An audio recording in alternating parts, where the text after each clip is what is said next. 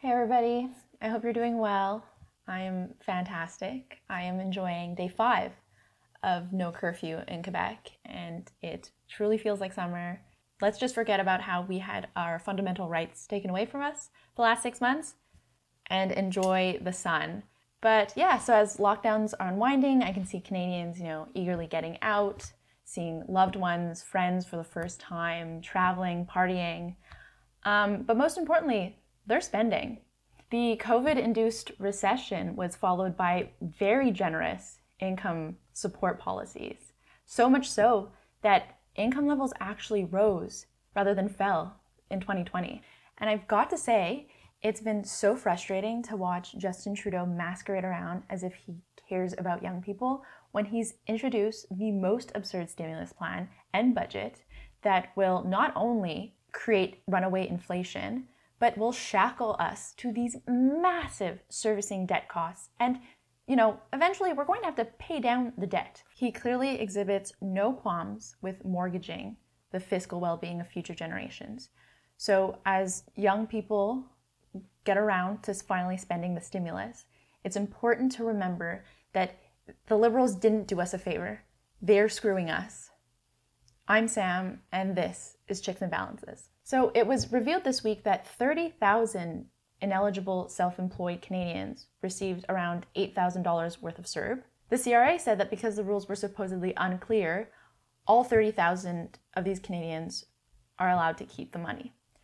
But not only that, the CRA is going to go as far to repay some 7,000 Canadians who reimbursed the government the money that they were not entitled to. This mix-up, this quirky little mix-up is gonna only cost us $240 million.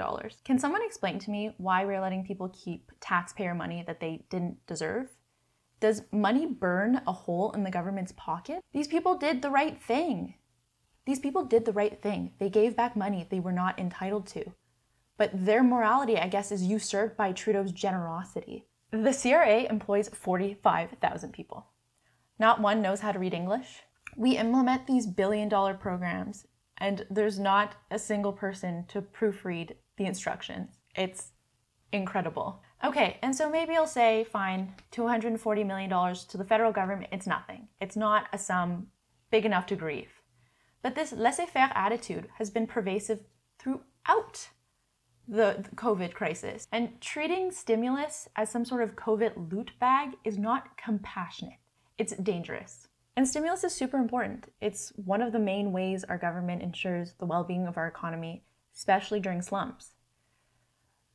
But when the constituent parts of a plan are so obviously riddled with errors and lack of oversight, there's no surprise when the plan in itself fails. And this is what's happening. So let's talk about what a stimulus is supposed to do. Under normal circumstances, a recession can become something much worse if the people laid off can't recover their wages. Because once forced to tighten the belts and penny pinch, the unemployed can't buy enough goods to keep other workers from being laid off. It's a cycle of poverty. Poverty begets poverty, and the unemployment rate continues to rise with no hope of recovery without intervention. And this is where the government comes in. They stimulate the economy by strategically spending in areas of need. And this time around, the federal government decided that the fastest way to get money out there would be to replace lost wages. And boy, did they ever. Labor income fell by over $100 billion. But that was offset by government transfers totaling $376 billion. This is the only recession in Canadian history where household income actually rose. And ordinarily, stimulus this big would have a massive positive effect on the economy, except our genius government simultaneously locked down the economy. How can people be expected to spend if the economy is closed? Furthermore, how are people expected to make goods if the economy is closed? The savings rate rose from 3.6% to 28.2%. Households are now hoarding $90 billion worth of excess cash, the highest in our country's history. And so, given the money, Canadians waited, stuffed the money in their mattresses for the opportunity to actually go out and spend it. But supply shortages mean that there aren't enough goods to meet the quantity demanded now that things are opening up. When there is a dearth of available goods to purchase, prices rise for those goods as a result of the competition for consumers to get their iGadget, for example. Traditional economic thinking dictates that fiscal and monetary policies should be complementary. While government spends to offset economic loss, the central bank should lower interest rates to promote investment and increase the money supply.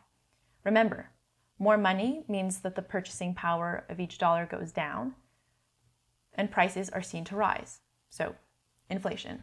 The federal government and the Bank of Canada are distinct, essentially operating as if everything is hunky-dory on the other side. The problem is that now that the government stimulus hasn't kicked in at the right time, the central bank's inflationary goal of 3%, which is already quite high, only contributes to the risk of runaway inflation.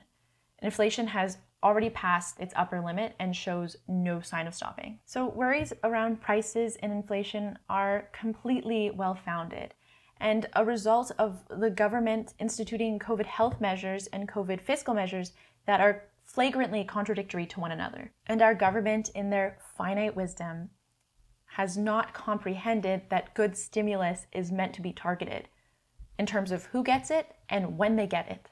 You know, if I'm being honest, many of my friends ask me why I care about this issue. Well, it's because who do you think gets hurt by these policies?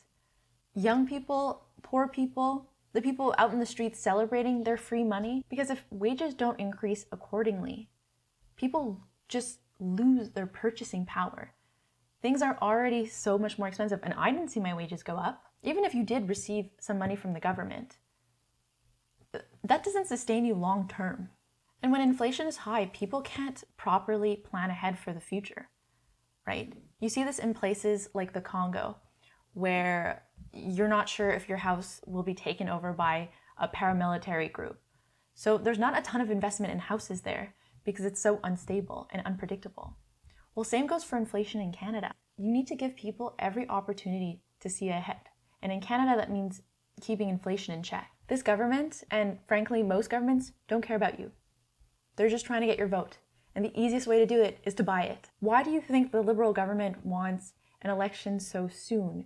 Because you're still reeling from the high of all this free money and the chickens haven't come home to roost. So inflation isn't, soaring yet. And you can say, the stimulus has already been distributed. What can we do about it now? Well, this philosophy, this nasty spending habit is also in the federal budget, and there are no signs of it stopping. Any additional government spending can drive inflation. This empathetic approach to stimulus is going to lock out young and poor people from markets that they were once able to access pre-COVID. And at the end of the day, this stimulus is going to haunt us for the rest of our working, taxable lives. So on that cheery note, I just wanted to thank you guys so much for watching. I really appreciate it. Please don't forget to like, share, and subscribe. And I can't wait to get back into it with you guys next Wednesday. Take care of yourselves.